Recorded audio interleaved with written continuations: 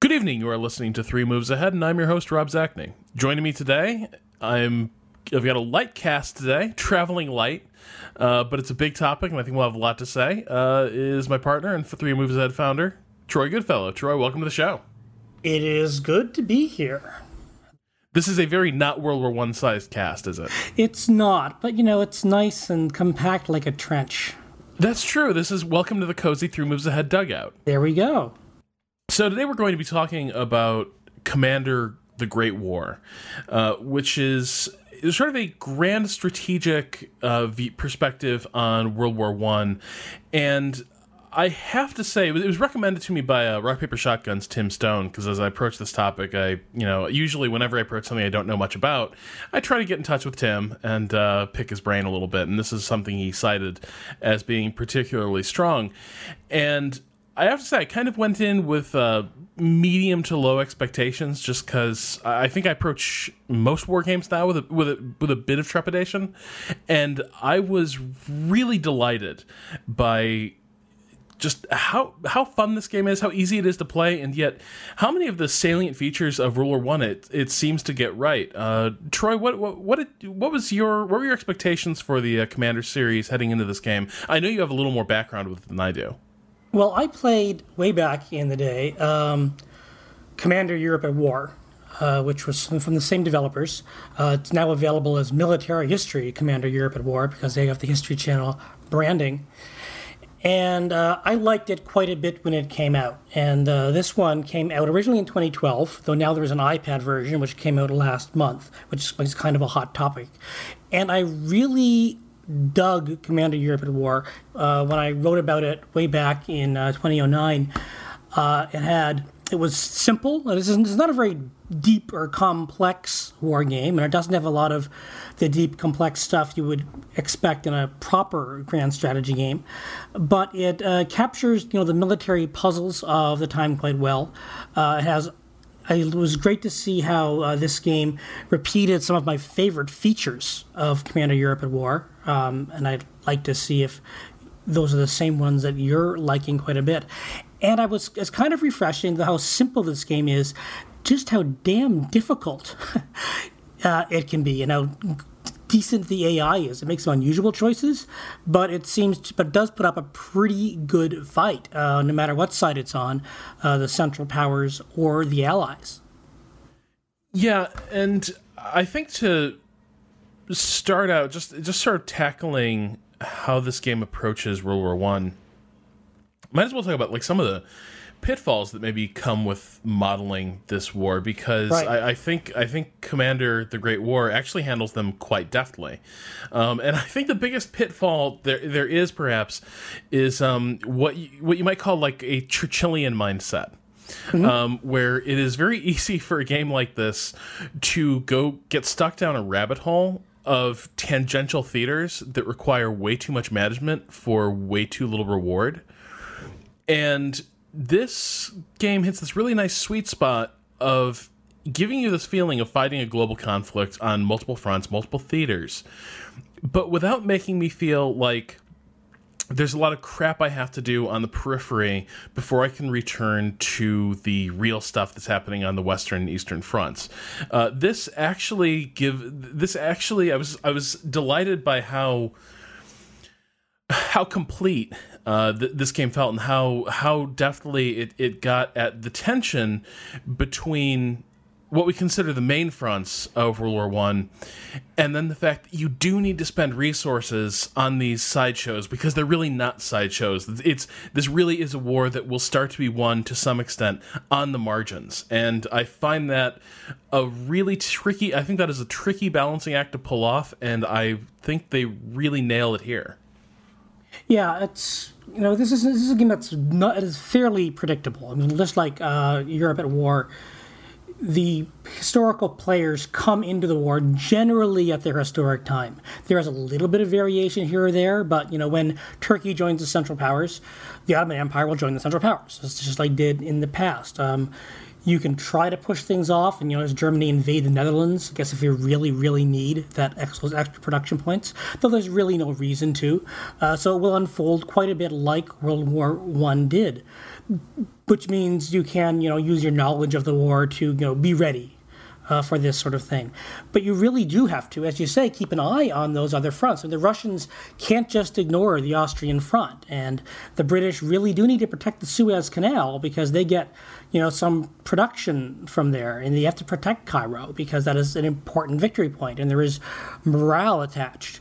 The Sea War is, it's about the convoys. It's about making sure the blockade holds up, and for the Germans, getting the submarines out and trying to stop the convoys, which is part of my favorite imported mechanic from Commander Europe at War. Is that the resource convoys are just ships that move across the map automatically, and you have to weaken them to stop production points to get to from getting to your enemies. And that was something that was in Europe at War, and I was glad to see it repeated here in the Great War. I didn't play this in 2012 when it came out, but it's a simple, abstract mechanic that really reinforces the importance of overseas supply in this war. It's very easy for the British to cut off Germany, and Germany's got to make this choice. Does it bust out with its fleet and risk having it all destroyed just so it can get the submarines out there to intercept the convoys? I mean, it's so easy to focus on the Western Front and the Northeastern Front, and to some extent the Italian Front.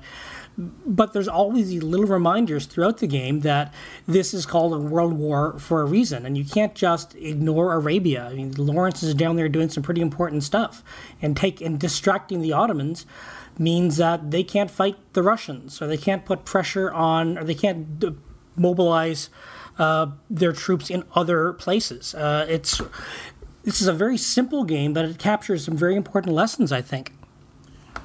Yeah, and turning to the Navy just for a bit, and I think this is where we'll start maybe talking about just the way you play this game, because I think it has this lovely sort of Panzer Corps-esque lightness to it, but a lot more depth.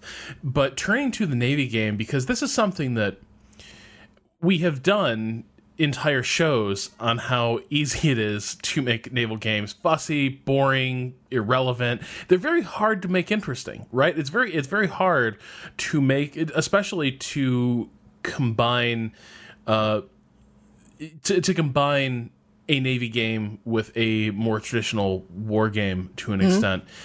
And here I do love that in some ways it is just very simple. You just shuttle your ships around the hexes, and subs are invisible until they attack. These are all some familiar conventions for a game like this. But again, it is just the right amount of stuff happening on the ocean. You got the little convoys automatically, racing along, and as the German, you get to, you're sort of thinking, okay, do I try to really camp one of these convoy routes? Do I spread out and try to hit them all? How do I fight? You face some of those same choices the Germans faced as they're trying to figure out what sort of U-boat war you want to conduct. And I do like how this game, when the U-boats appear on the scene, they are really devastating. You have nothing. They're like this game captures actually how desperate things got in the World War I Battle of the Atlantic, because as much as World War II submarine combat gets a lot of attention, was incredibly important. In World War I, there was just no countermeasure to start out, and so when they appear, you're really kind of caught flat-footed, and it's sort of this all-hands-on-deck moment where suddenly you have to get cruisers out there. You have to start looking into how to fight this new weapon out there, because otherwise it will choke you to death. Britain needs those convoys to arrive, and each convoy carries production points, and this is how every country produces stuff. But Britain is basically entirely dependent on these convoys coming from the greater Commonwealth, and if you can choke Britain, they can literally do nothing. Their production point just completely dries up.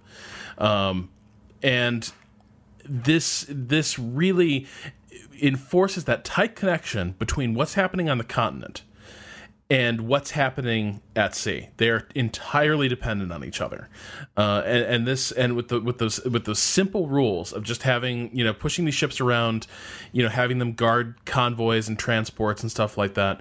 It really does this fantastic job of showing how important and how desperate this form of warfare could be. The production points that Britain gets from the convoys are especially important because you can only expand your sea transport capacity or your rail transport capacity or your ammunition production by spending and investing production points. You gather a bunch, and that decides how many transports you can build or how many troops you can move by rail in a single turn. Or, since artillery consume a whole lot of ammunition, how often they can fire. So those production points aren't just for producing new units, but for once Britain's produced those units, it's got to find a way to get them across the channel. So it needs to have invested quite a bit into sea transport in order to get them across the channel.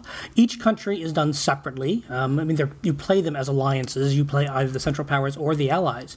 But you can't use, say, French production to help the British. They're kind of on their own. There aren't going to be French transports moving those troops across. So Britain's reliance on those convoys, and Russia's, this slow colossus with just too much room, too much space to defend, how it invests those production points. And Germany has to face convoys coming down from Sweden.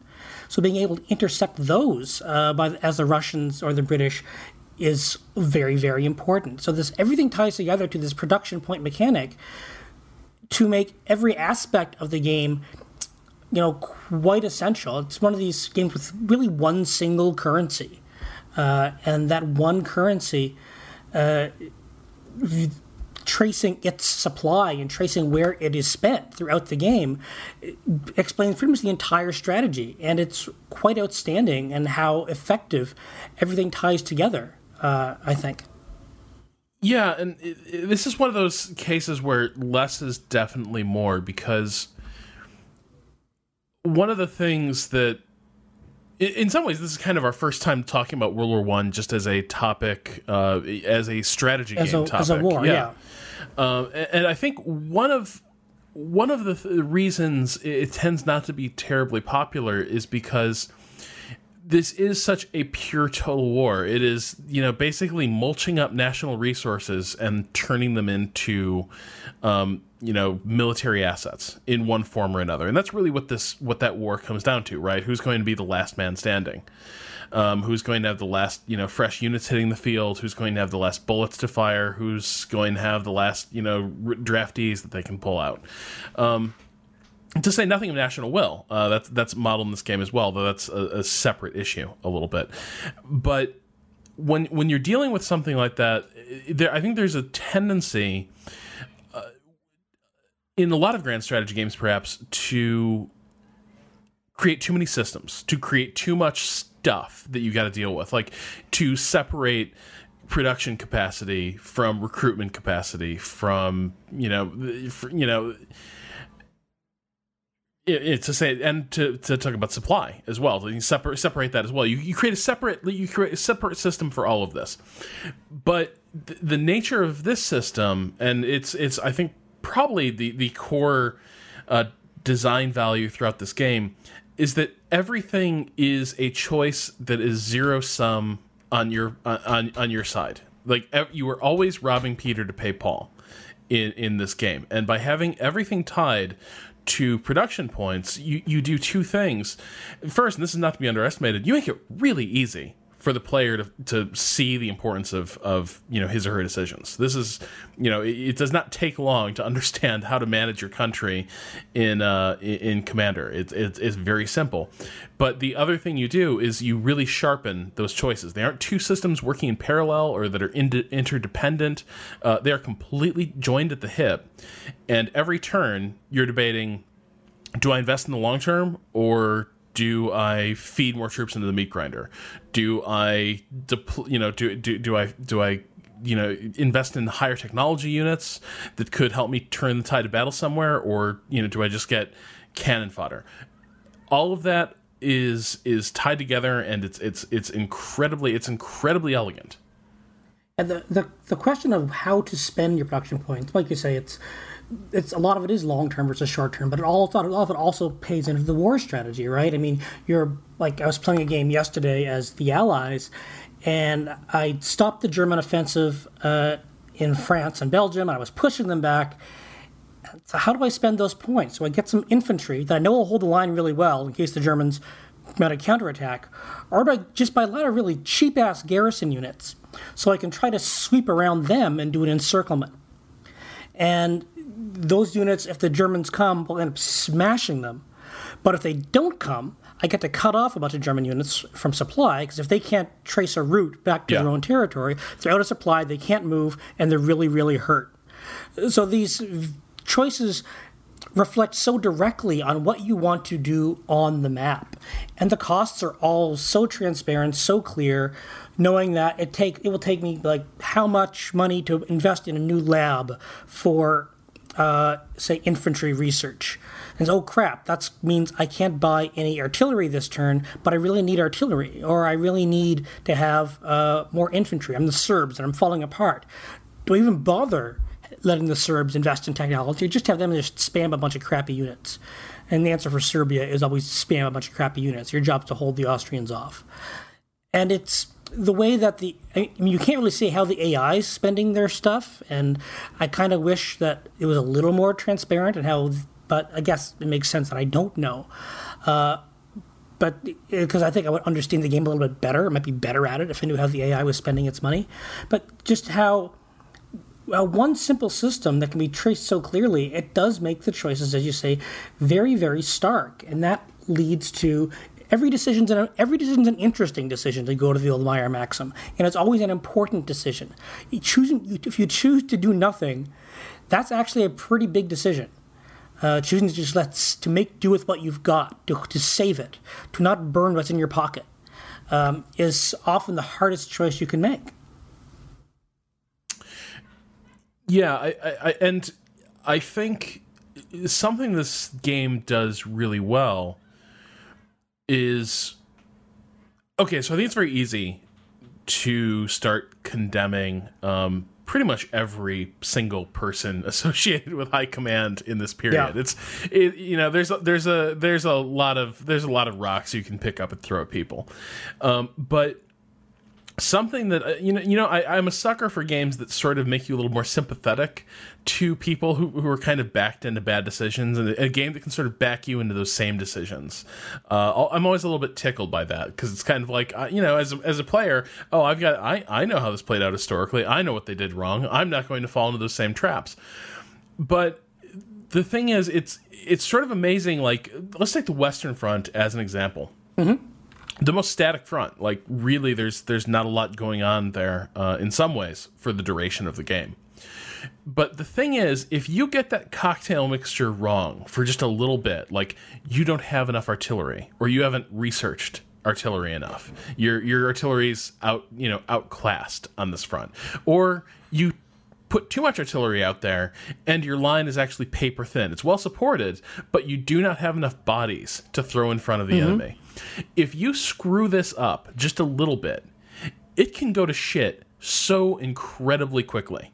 That front becomes a mobile front, or it starts to teeter on the verge of becoming a mobile front very quickly if you get any of that wrong. And so there's this, there's places in this game that really tend toward this inherent conservatism and lack of imagination by design. Oh, I could try to engineer some sort of breakthrough, up here on the Belgian border, but oh my god, no, that's the risk is insane. I can't do it.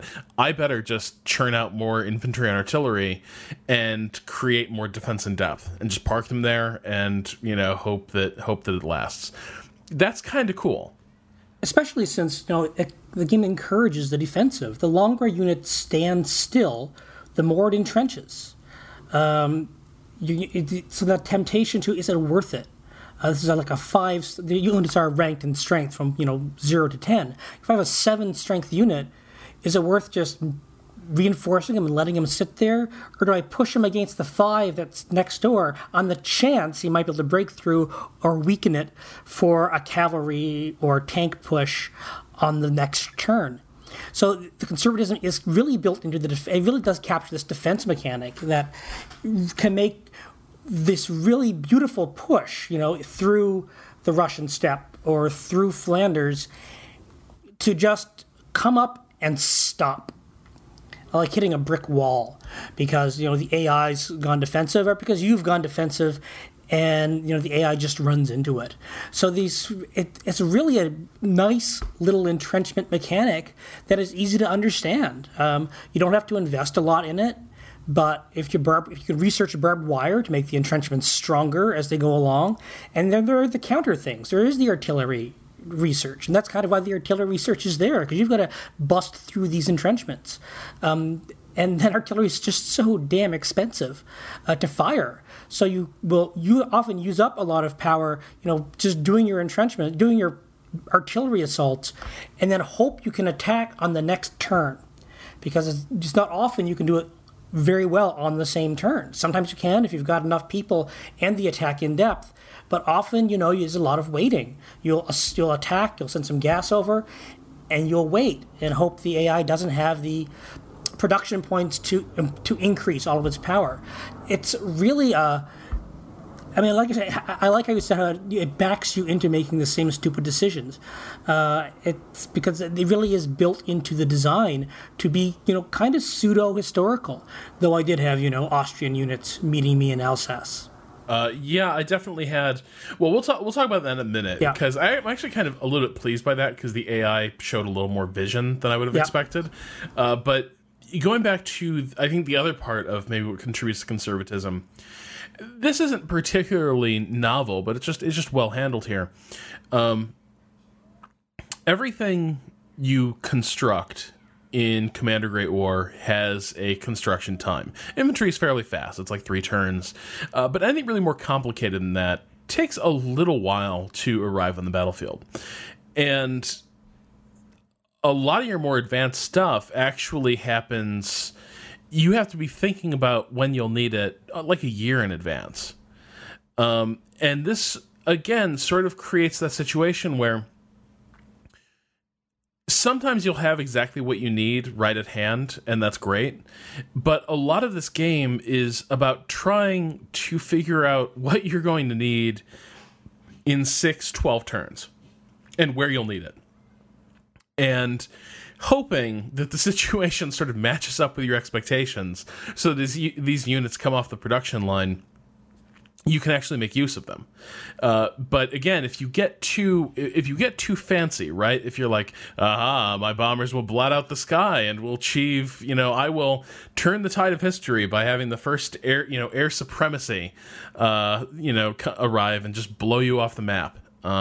You could try to do that, and actually, if you can get like air superiority, those bombing missions can be surprisingly effective. But here's the problem: if you're sitting there and the Germans are starting to pour through Flanders because they finally broken through, and you're just out of dudes, units are starting to break, and you can't repair them fast enough to deal with the attrition, and suddenly all those bombers come to hand.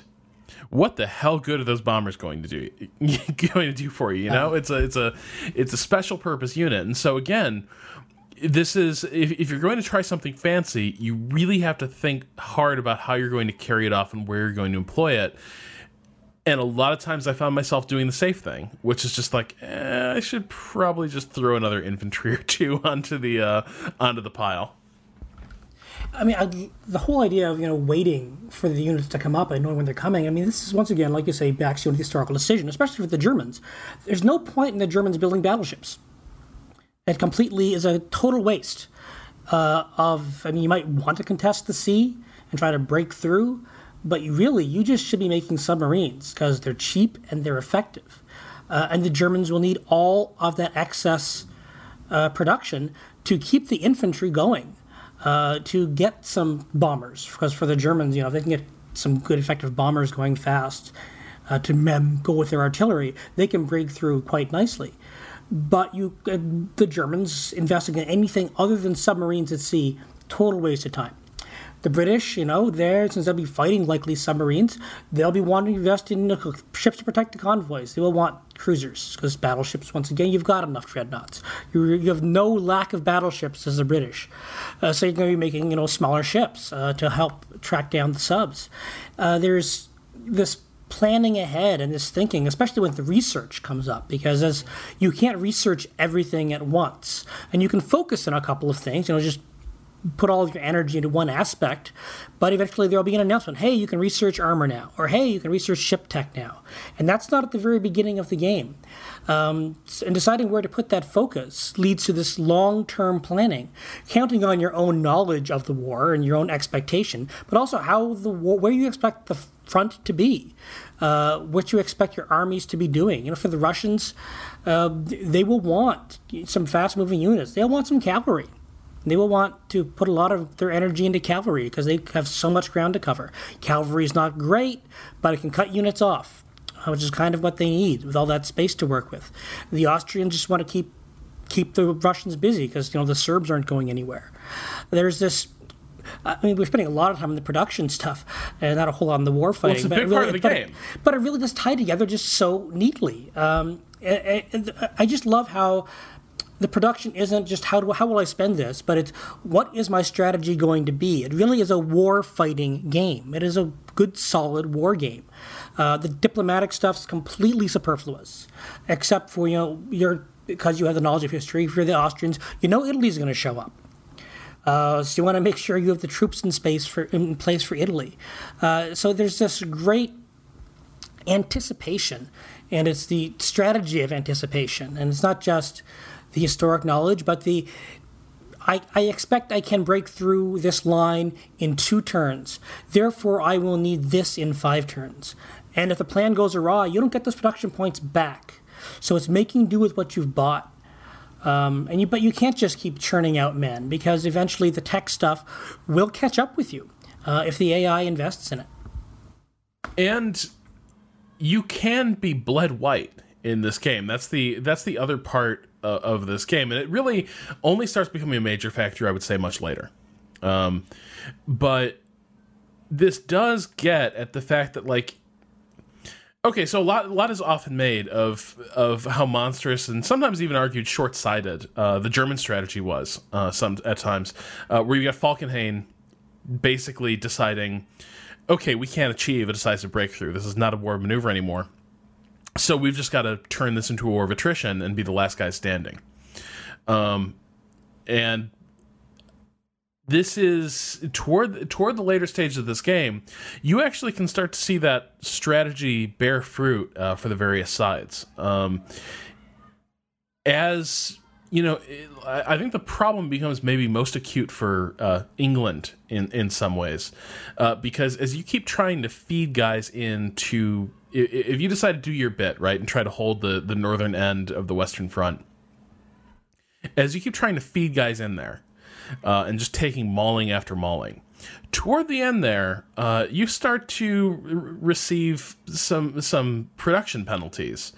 To what you're to global production penalties to your side, based on the fact that, hey, guess what, you are now scraping the bottom of the barrel. You are cutting deeper now into your society, and you are no longer able.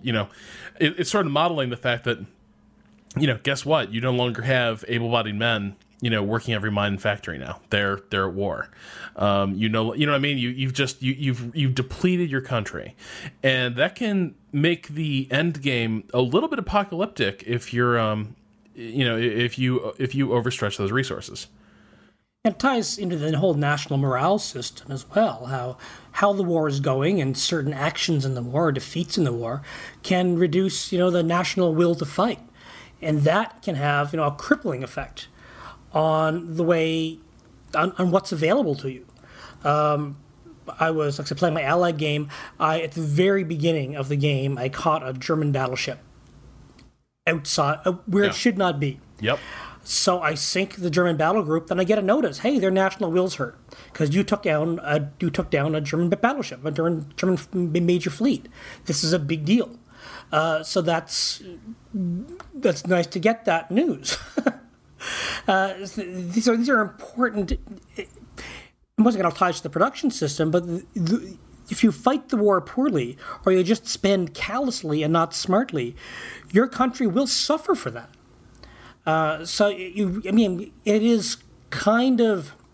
It is a game where you have to spend what you've got. But once you've got it, you can't waste it. That every resource is really, really precious because there is kind of a limited. If you lose a city, national morale and production is going to fall. I mean, Warsaw falls and the Russians kind of freak out, for example. Yeah. If your capital falls, you can't produce anything. So if the Germans get to Paris, the French can't build any more units to fight back. So then it's all up to the Allies to keep going. Or if Vienna falls, or if Skopje falls. Now, they don't have Belgrade as the capital. They have Skopje as the capital for the Serbia. Otherwise, Serbia is really kind of hosed at the very beginning. There's this real push and this emphasis on, wise consumption of what's going on in your country, but you can't be too cautious. Because if you're too cautious, then you just end up wasting what you've got. You can't just let those things just sit around not being spent. It's a game full of tough choices that reminds you of, I think, in this very simple abstract way, just how tough the options were in this first encounter of total war. Yeah, and I like how the technology feeds into that a little bit too, because as you are forced to choose what kind of war each of your powers is going to fight, you can start seeing more and more divergence as the war goes on, and certain types of encounter become more and more unfavorable to you as others begin to break more your way. So as England, you're going to want, well, just like the Germans, in your example, there is the temptation to do something with your navy. There is certainly that temptation to be like, if I could just break the Royal Navy, things would be real different. And that is and they really would. That's the thing. If you can break, they really do. It really would make a difference. Well, and this is the thought that fascinated the Kaiser, right? Is just like we'd have a really great strategic position if you're playing Britain, you can think like, man, I need to really upgrade that army because my guys are starting to just get worked every time we're fighting the Germans because the Germans just have their infantry is getting better and better and I need to keep pace. Except the problem is, as Britain, you gotta actually stay ahead on that navy. You've got to learn. You gotta make sure the ships are stronger. You have to get better at fighting submarines when they show up. There's a lot of things you have to be concerned about that again sort of back you into this position of, well, shit. Now your army's just not quite as good as the other continental powers, and your guys are kind of getting killed in surprising numbers at times, and you just kind of eat that. It's really one of the classic strategy game dilemmas. It's do we play to our strength or do we show up our weaknesses, and how the game goes for you, how the strategies end up working for you. That often determines what research choices you're going to make, what you can afford to do. And this is one of the great things about strategy games, and one of my favorite things about historical strategy games is it does ask you to put yourself in the place of decision makers, and you can't do everything. I mean, you want to do everything, but it's better off letting the French focus on some things. Let the Russians focus on some things. They can't share their technology. Well, maybe it's okay if you just let the French worry about the infantry technology, and they can do all the heavy fighting, and the British can put the energy somewhere else. Since you'll be controlling all of them, but it doesn't always pay to make everybody the jack of all trades, because there just isn't enough time for that. Labs are really, really expensive. They'll get you there pretty fast, and there are ways to increase your production, but they're not something you can always count on being there.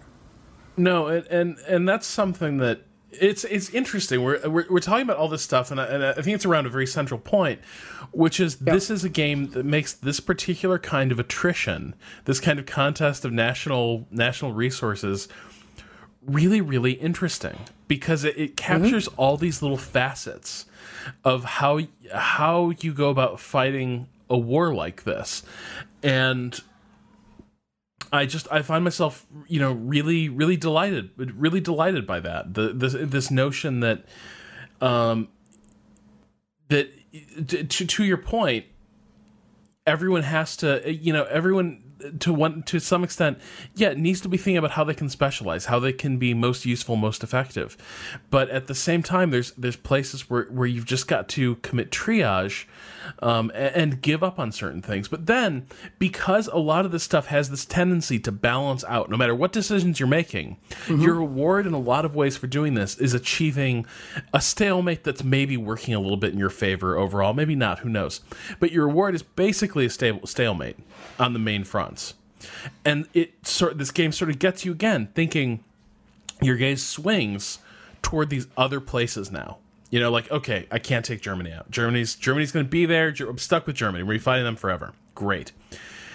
But I think I can get the Austrians out. Or more realistically, I think I can get the Ottomans out.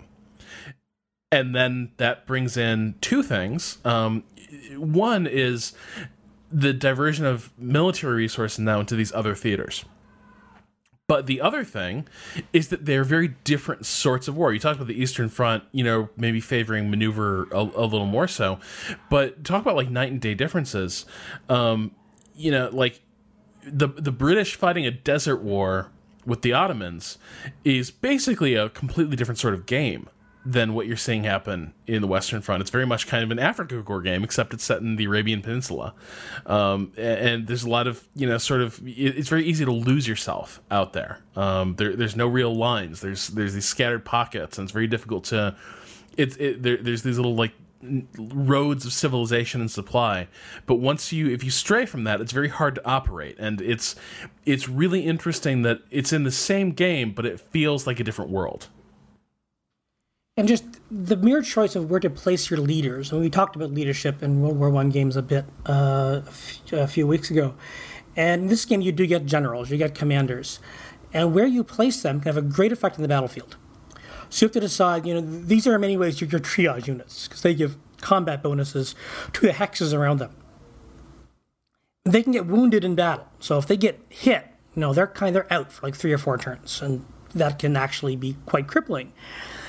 But deciding where to place them and which front they can do the most good in is often, you know, the most important thing you can do in a turn. Just where does Ludendorff go is kind of crucial. And it can be really a hard choice. I mean, even on the same front, it's where is the enemy going to be pushing through? Where do I need the extra combat bonus? And that really often depends on, because there's not a whole lot of variation between the generals. But there's enough. But the big thing is, am I going to want them for this attack, or am I expecting it, or am I expecting an attack? And I need this general to defend. So the idea of changing the front and changing where you want to put the energy of the war, decides often where you put this very, very precious and scarce resource, especially at the beginning. Eventually, you'll have quite a few generals. But at the very opening of the war, in the first couple of years, you've got maybe 1, maybe 2. And that is not always enough to fix all of your problems. So I really like that tough call there, especially, you know, like as you say, whenever the war opens up. When you have to make these tough calls about, well, crap, now since Germany is in for good and I can't get to Berlin, where can I get to sap the opponent's morale, to weaken their will to fight because an ally's gone? Yeah, and it definitely becomes this. The commander almost becomes a marker. It's like the national focus thing in EU almost, where like, when the commander is beginning to appear in a certain section of the line, or even in a certain front, it is a clear signal like, okay, this is where the war is happening now. This is where things are being decided. And so as the British, almost inevitably, I found myself deploying some of my best talent, not to the Western Front, but to Egypt. Because, you know, suddenly it's like, I think I can get things done here. I think with just a little more muscle here, we can shove on through. But the cost for that, of course, is you're getting chewed up a little more by German commanders who've stayed on the Western Front, and suddenly your army's got much less leadership. I love that. I love the way that tends to function. I will say, you you called out to it a little bit earlier. The AI is not shy about shifting its forces among its fronts. I was very surprised that my particular version, as the Allies, my particular version of the war in Palestine and Arabia, basically turned into a war with the Germans at some point. Not even a few scattered German infantry units showing up to maybe help out the Ottomans, but it was like full on, like, oh my god, like what are all you Germans doing down here? Where'd the Ottomans go? This is ridiculous. But that's how it tended to break down. I mean, I'd be fighting on the Eastern Front against the Germans and the Western Front against the Germans, and then all of a sudden one front gets really light and the other one gets really heavy, and a few turns later it switches back. So it's like there's a few units that seem to be shifting back and forth quite heavily. And like seeing Austrians pop up in Belgium, well, that's kind of a nice surprise, but you were really, really close to knocking Serbia out. So the AI does fight relatively smart in that it tries to prevent a major breakthrough, but it sometimes has a lack of focus, I think. In understanding that, if sometimes it would help to actually knock somebody completely out. That if France is going okay, it's all right to just focus and knock the Russians out and then bring those guys back later. And there are all kinds of weird shifts. I didn't see the Germans in Turkey, but I did see a few Austrians, which isn't quite as surprising since it's closer. But there are these really weird movements. At playing as the Central Powers, seeing a bunch of French troops show up in Serbia, for example. They go down to Marseille, I guess, and then take the boats across, which was fine because my Western offensive as Germany kind of stalled, so I guess they could spare a few guys. There's a lot of shifting around and moving that I guess historically doesn't make a lot of sense, but since you are playing, as the Alliance, even though the production stuff is kept nationally, it didn't bother me a whole lot. It was kind of neat. I suppose the Ottomans could have stayed in the war historically better if more Germans had showed up. But then because you can't see what's going on inside the country, your enemies, I have to ask myself, where are they coming from?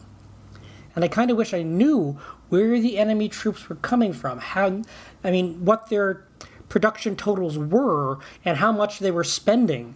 And then are these new units? Are these old units that are being moved around? I guess I'd like a little more transparency. This is a game that doesn't have a lot of menus. The manual is super, super short.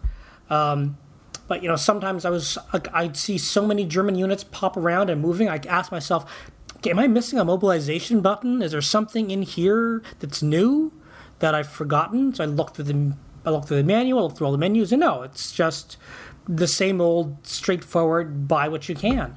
But it does raise a few questions about AI focus, AI attention. But not that the AI is bad, not that it's a poor opponent. It's actually a pretty robust opponent on the normal difficulty. But it's a little bit of weirdness. Yeah, I suspect it's a bit of a necessary evil. Honestly, watching the AI, in some ways, I think it plays more like I would. Okay. Right? Yeah. Where it doesn't it doesn't have this notion of national interests. Right. It's playing its side. Right. And you can make the argument, right, that things might have gone a little bit better for everyone if people had thought more along those lines, thinking hey, we're all on the same side here, where the resources need to be. But this is why you never find Austrian troops doing jack on the Western Front, really, right? The Austrians have their own stuff to deal with in the Balkans and down on the Italian front. But the AI treats it like this fungible resource. Hey, I need troops here, and hey, look, there's some Austrian guys over there. So, whoop, here's some Austrians that we're done. Have fun. Yeah. And hey, I've definitely played that way, at times myself, but it does at times just seem to lack a little bit of that strategic vision, maybe, but at the same time, I've a hard time faulting it because it is so hard to achieve decisive results in this game, even if you do have that sort of consistency. I thought the AI was tending to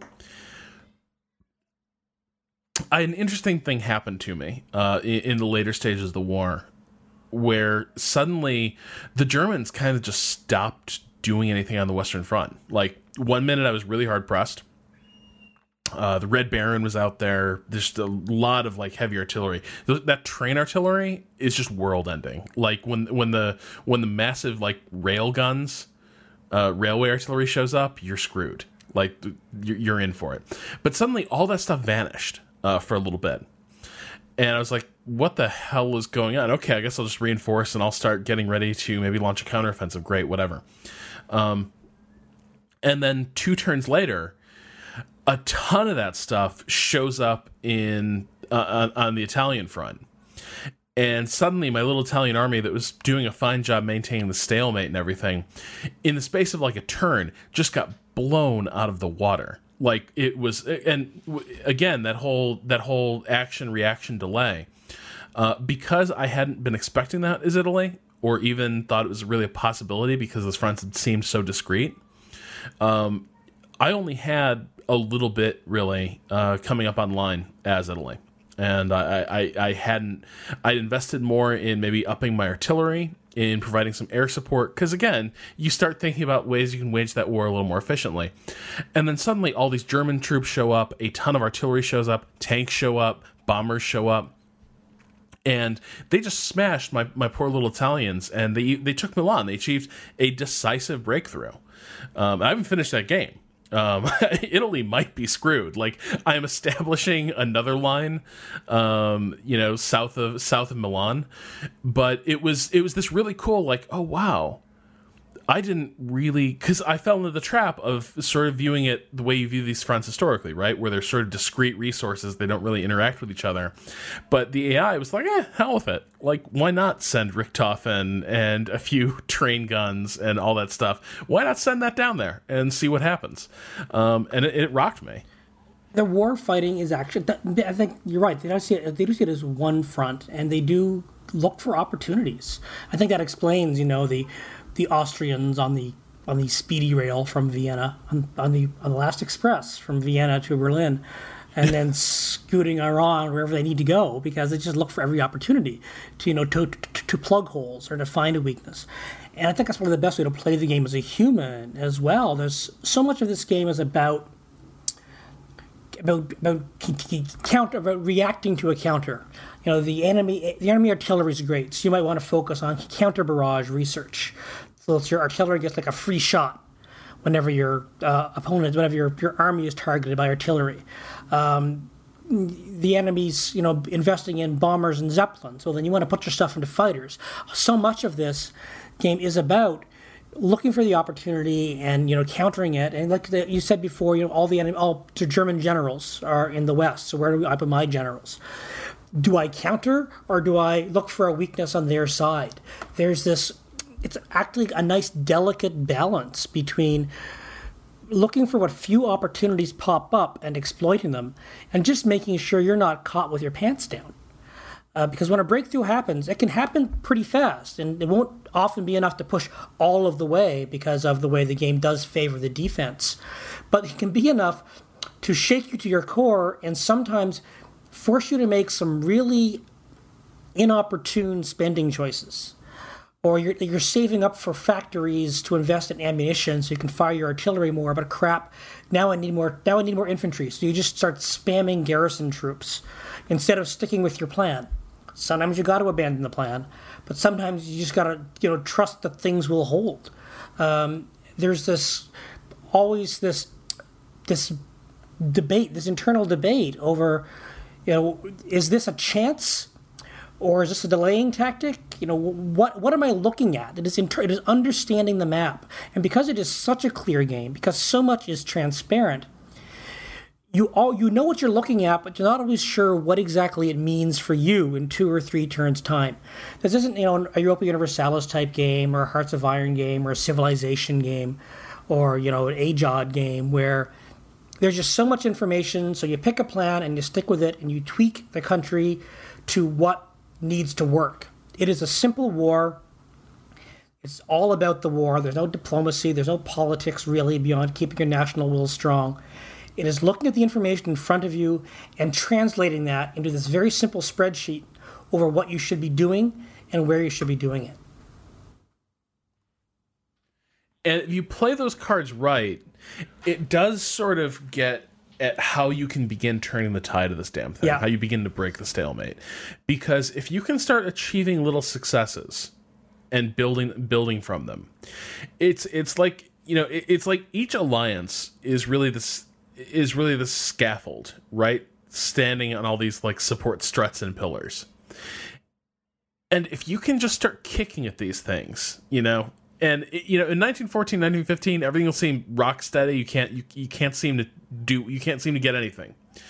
But toward that middle of the war, you start seeing these things break. You start seeing certain pillars start to crumble, you know, and as that begins to happen, suddenly that front opens up a little more. I think the classic example is if you can get the Ottomans knocked out, the dominoes start to fall very fast, because the entire Central Alliance power structure just begins to unravel. Its southern and eastern flank just starts to come undone, because you have managed to achieve some sort of decisive result in the Middle East, which then makes it easier to achieve results in Southern Europe, and at that point, the timer started.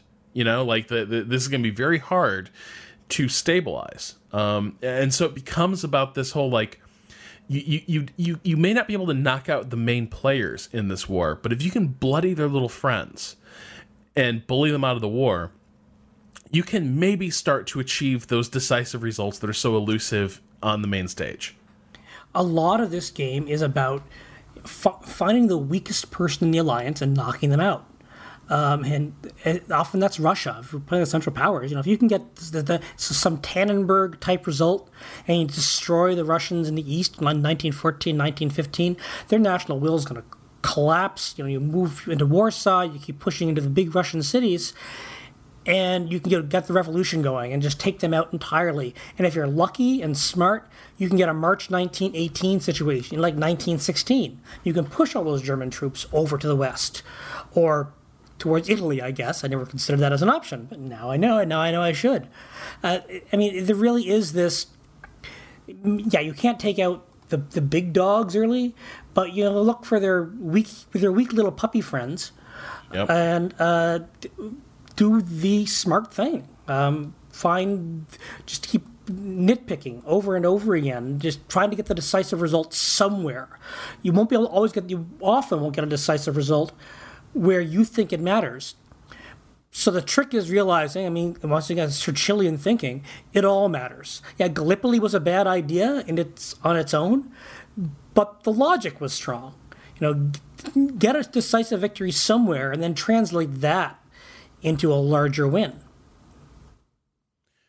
Exactly. And it's and because it does a wonderful job of illustrating the limitations of these great powers, right? Yeah, France can send troops into Italy. France can fight that war. And France can probably fight that war and maintain the Western Front pretty well. But then what about that third thing? What about that third thing that begins to request on its resources? You know what I mean? Yeah. Like a lot of Austrian troops are tied up in the Balkans, but your Balkan allies are not strong. They are going to begin to fail. So do you keep that front open or not? And if you're going to keep it open, who's going to do it? Who's going to put the troops on the ships and sail over into the Balkans and northern Greece to keep that war hot and keep those Austrian troops tied down? And if France is already involved in Italy, it can't be France. It's got to be someone else. But who's going to take that bullet? And then where are they going to be weak? It's a really cool, like, these are difficult themes to draw out because World War I is this big picture, and it's really easy to get caught up looking at the minutia without seeing the whole. You know what I mean? Like you see it even in the historiography of World War I, where you will have entire campaign, like you will have books that really detail, what happens with Gallipoli, the campaign in the Middle East, the Western Front. It is very hard for a lot of authors to bring it all together in a coherent picture, and there's a good reason for this. This is a war where it's very difficult to see the whole forest for all these trees. And this game does such a lovely job of making that picture clear and comprehensible to you. I really can't say enough good things about it. Yeah, there's always the usual strategy gamer trick, of course, because you can see everything. That you might decide the Russian front, all you've got to do is keep the Germans distracted, so you can just spam it with garrison troops to keep them occupied, but really focus your energies on knocking them out in the West or the Middle East or the Balkans. This decision of where are you willing to not spend a lot of attention, because you can do that. The AI's it's good, but it's also and it won't get fixated on a front. But like most AIs, you can find ways to just keep it busy. And I've often done that I've found that's often a good way to play the Russians, because you have so much land to cover. You're better off just not worrying about research or anything, because Berlin's too far away, and you have to worry about Austria and Turkey and Germany. Just keep spamming troops and don't modernize your army, which will lead to a lot of casualties, but hopefully there will be enough progress in other places that it won't prove to be that much of a problem. As long as you can hold your cities and build a static defense in the east, and hopefully try to open up the West, because that's often where the big successful push is going to be from Belgium, France, and Britain, because the British troops have to land someplace close so that they don't get hit by submarines. It's really disappointing to lose a transport to a submarine, by the way. Very, very disappointing. That really hurts a lot, to lose 6 or 7 of 10 troops to a submarine hit.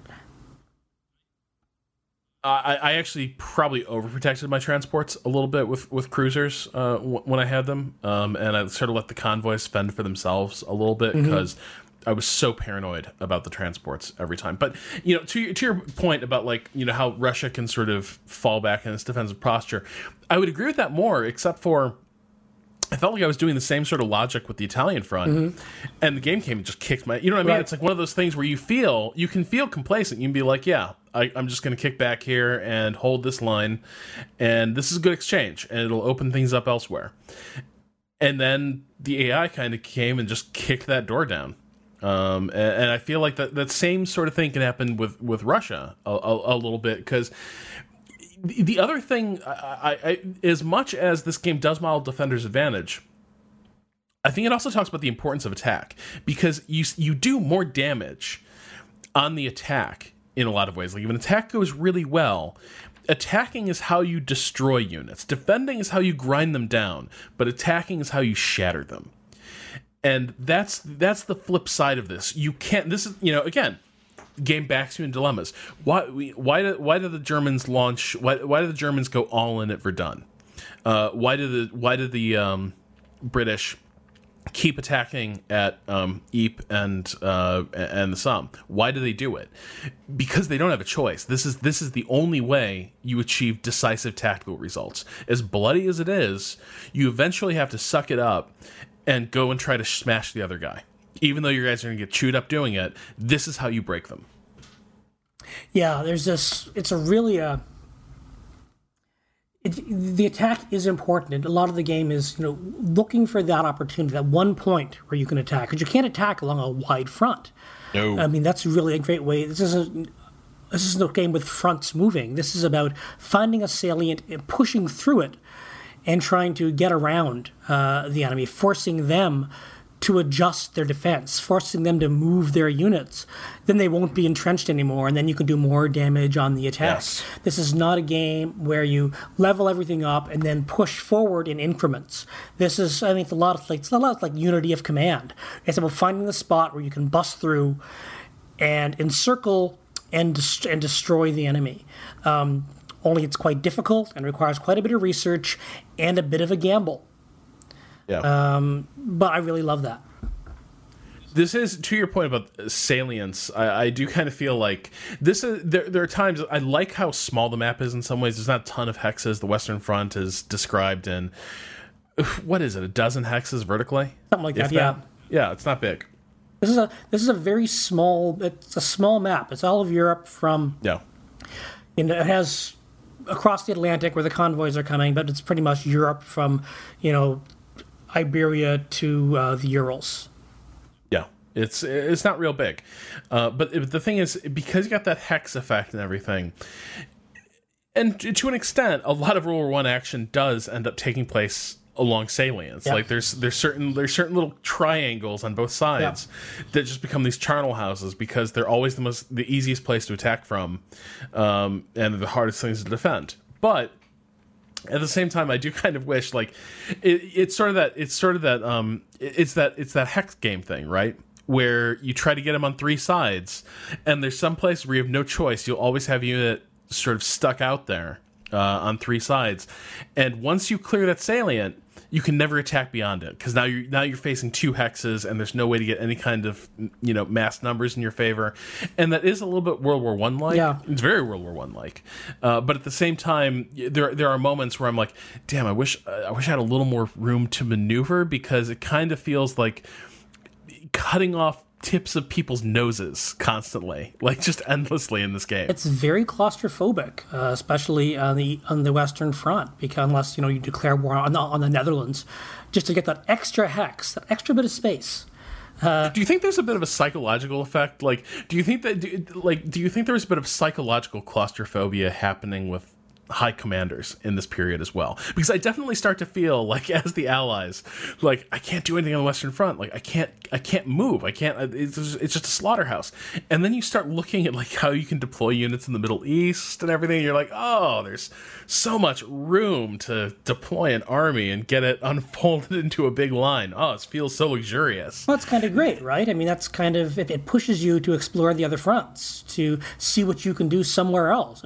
Maybe send a British expeditionary force to northern Poland, to help out the Russians. Because you control the seas, why not? You control the Baltic.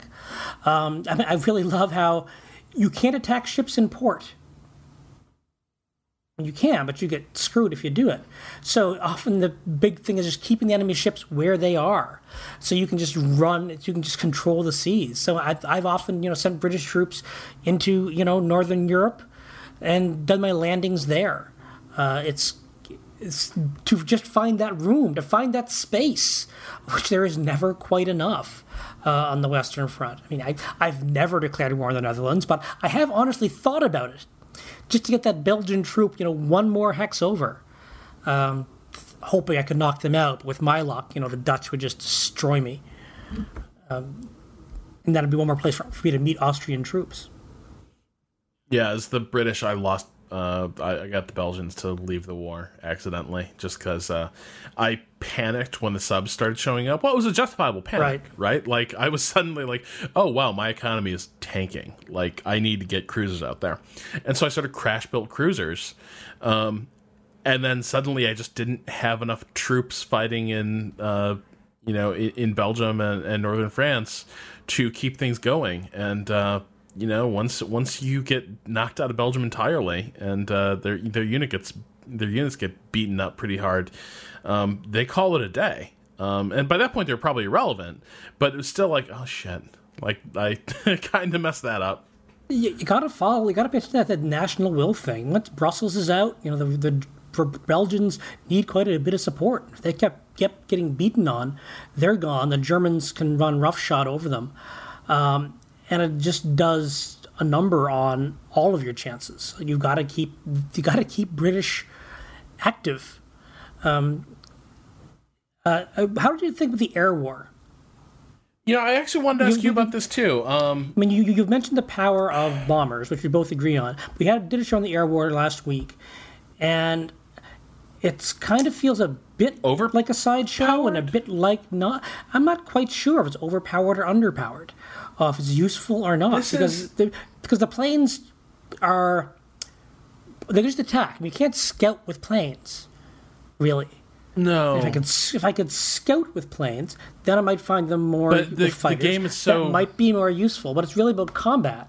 So I have fighter planes that just can't do a whole lot until I get bombers. But you start with fighters and not bombers. You can't. Well, the Germans start with Zeppelins. So there's really no. You have fighters that aren't good for much unless somebody builds bombers, which someone's going to build.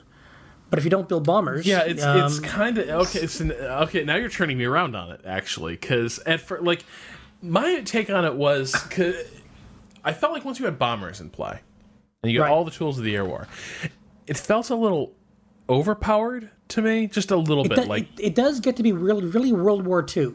When you can start hitting targets with multiple rounds of bombers in a single turn, you're really putting the hammer to people.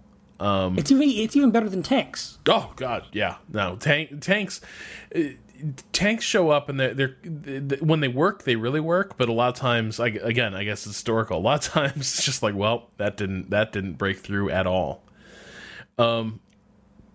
But yeah, if you can get the bombers deployed in large enough numbers, they just do like pure damage to enemy units unless there's fighters. And if there's fighters nearby, it's sort of repeated the artillery dynamic. A bomber goes up, and all the fighters nearby on both sides get sucked into the air battle. And if you can have more fighters and grind them down, your bombers can do great work. And Zeppelins as well. I found they have a moderate impact on national will, but I actually found them far more interesting as sub hunters. For the Brits.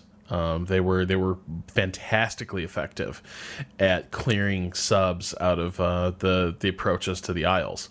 So it's interesting. Like you're totally right. Like their early war purposes, it is a total sideshow because the scale this game is, aerial recon wouldn't have a role to play. You know what I mean? It's sort of built in, like you can see into the next hex. I kind of like to see, where those freaking Austrians are coming from.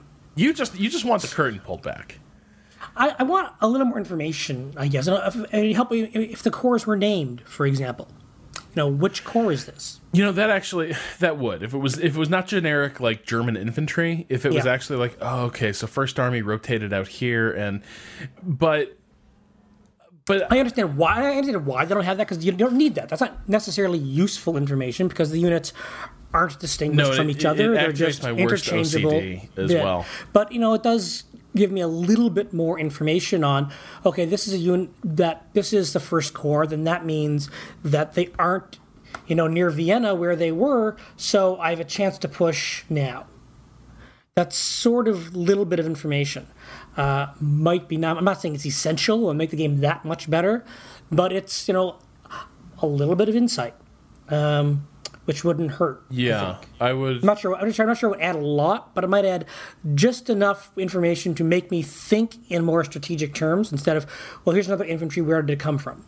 It just becomes this great puzzle, which is fine. I don't mind strategic puzzles, but occasionally I'd like to have one more data point. I think would help me a little bit more.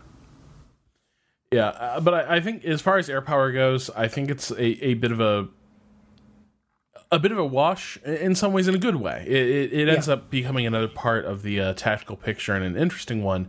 And it does sort of offer, yet again, that promise of breaking a stalemate. Like, if you could get a fleet of bombers up there, and it's expensive and it takes time, but if you get a fleet of bombers out there, you could just start shattering units on the Western Front. You just pick a part of the line and just hammer it to death. Great.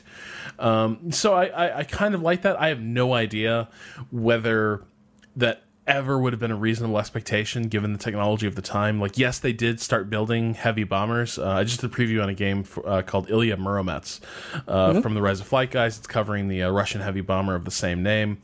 And apparently, if you were sort of the first one to the battle with a bomber that could actually carry tons of high explosive, it was a pretty major advantage. But I never felt, you know what I mean? Like, my BS detector kind of went off when I started having bombers, like, doing 3 points of damage to German infantry sitting out there. I was like, come on, that seems a little bit overstated. But, it becomes another interesting way to invest your resources. And I think that's good.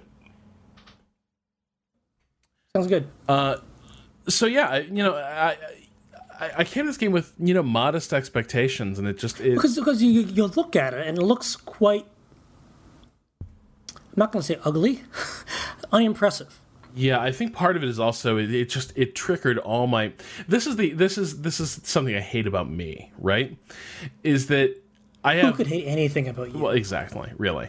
But I have. We both go on sometimes about how really hardcore grognardy war games just kind of piss us off, right? Like, they're so deliberately obscurantist and user unfriendly, and almost like take pride sometimes in how unapproachable they are, and that can be frustrating. But then I see a game like this with, low unit count and kind of a simple map and, simple, fairly simple mechanics, and part of me is like, oh, it's a baby game. That doesn't look like much. Yeah. And it's completely wrongheaded, and it sets me up for surprises like this, I guess, because no, it's not a baby game. It is a game of elegant simplicity that I am going to be playing for quite a bit, because it's an interesting. How do you win this damn war, Troy? It's an interesting puzzle. It is a great puzzle. It's one of the great military puzzles of the century, right? It's could this war have gone differently and better? And a lot of this game does follow the historical pattern and does force you into historical choices, but it's not obscenely railroaded. Everything makes perfect sense within both the history and the context of the system, and it's just kind of neat to get your ass handed to you a few times and then understand what's going on, because all the information's in front of you. You just got to make sure you're reading it right. So I kind of like that about a game like this, where it is about reading the map and reading the information and understanding everything, and nothing's really hidden beyond, some enemy movements in the fog of war. I really like. It's just so old school, I guess, and how transparent it is, and how open it is, and how it forces these your strategic decisions really right out into the open. And they're clear and they're distinct, but you have a lot of options available to you. There's where do I fight? What do I fight with? Do I spend now? Do I spend later? Do I spam units? Do I save up for good units? Every decision you make is clear. It is impactful immediately, because even if you're deciding to spend on units that aren't going to be available in 5 turns, that is affecting you right now, because you can't.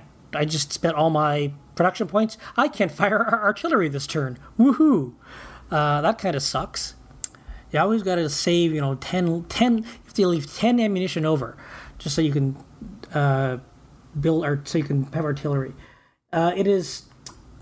It's kind of a little gem, and it works really well on the iPad too, because the information is so clear. It is just, where do you want the units to go most of the time. So as an iPad game, I quite recommend it. Yeah, and I just pulled it up on Steam, and it's $30 there, and totally worth it, I think, and definitely if you catch it on sale, well worth a look, because it is just, it's that perfect sweet spot for me of just, it has really, really deep insights into the war, and yet it doesn't belabor any of its points, and it's never a chore to play. For a game that's so much about just grinding it out and bloody yard by yard, it plays incredibly fast, and it's really impressive. So yeah, I think I'm fantastically happy that we found such a good war game to play, for an actual war game, no less, for the Guns of August month. We'll be back next week with a topic that I think, Troy, you and I have to work out a little bit still, but I think in 2 weeks we were talking about doing a listener Q&A. And Troy, where can listeners send their questions? If you want to send questions to us for the Q&A show in 2 weeks' time, you can send them to my Ask FM page, ask.fm/Troy Goodfellow. Just say it's a question for the podcast, and I will save it for later. You can email me at troy.goodfellow@gmail.com. Do we want to start a thread in the forum or not? Yeah, there will be a thread in the forum. I'm sure we will be able to take care of that by the time this episode goes up. And you can also send email to 3ma@idlethumbs.net. But yes, in 2 weeks' time, we're going to look over what we've got, and we're going to do a little Q&A show. And out of all your questions, Troy, how many do you think we're going to be able to get through? Usually, judging by our previous shows, we've gotten through 3. Our record is 3, right? I think we've gotten to 5 once. Okay. But I think we should try maybe a little longer show, because we've done some really long shows lately, and try to answer, 7 or 10. Yeah, I'm okay with that. We still have questions left over from last time. But they're stale. They're dead. They're question croutons. Many of them are, not all of them. But anyway, we do recommend you send more questions in, because we have a lot more listeners. People keep listening, and our subscriptions keep growing, and we love it. So please throw any questions about strategy games, or I guess because Rob's here, cooking and cocktails. And we're always ready to talk more World War One. Because Troy, I have a question for you, and I want you to think about it now. Okay. Michael. Hastings, is it Max Hastings? Yes, Max Hastings. In Catastrophe 1914 makes the claim that the Schlieffen Plan was basically garbage and never would have worked given the technological constraints of the period. Agree or disagree? Aha. So this is something we will have to discuss perhaps next week. Perhaps we'll survey some World War I games, discuss some various topics of interest. But it's something I want us all, this is our homework. Did it make sense? Was it a rational hope? We will answer that at some point in the next 2 weeks on 3 Moves Ahead, and I think it will be a definitive answer that will resound through the ages and render obsolete many of the history books that we could recommend you read. Until that time, this has been 3 Moves Ahead, and thank you so much for joining us. This has been a blast. Good night. Night. Blippity bloppity blue. There it is.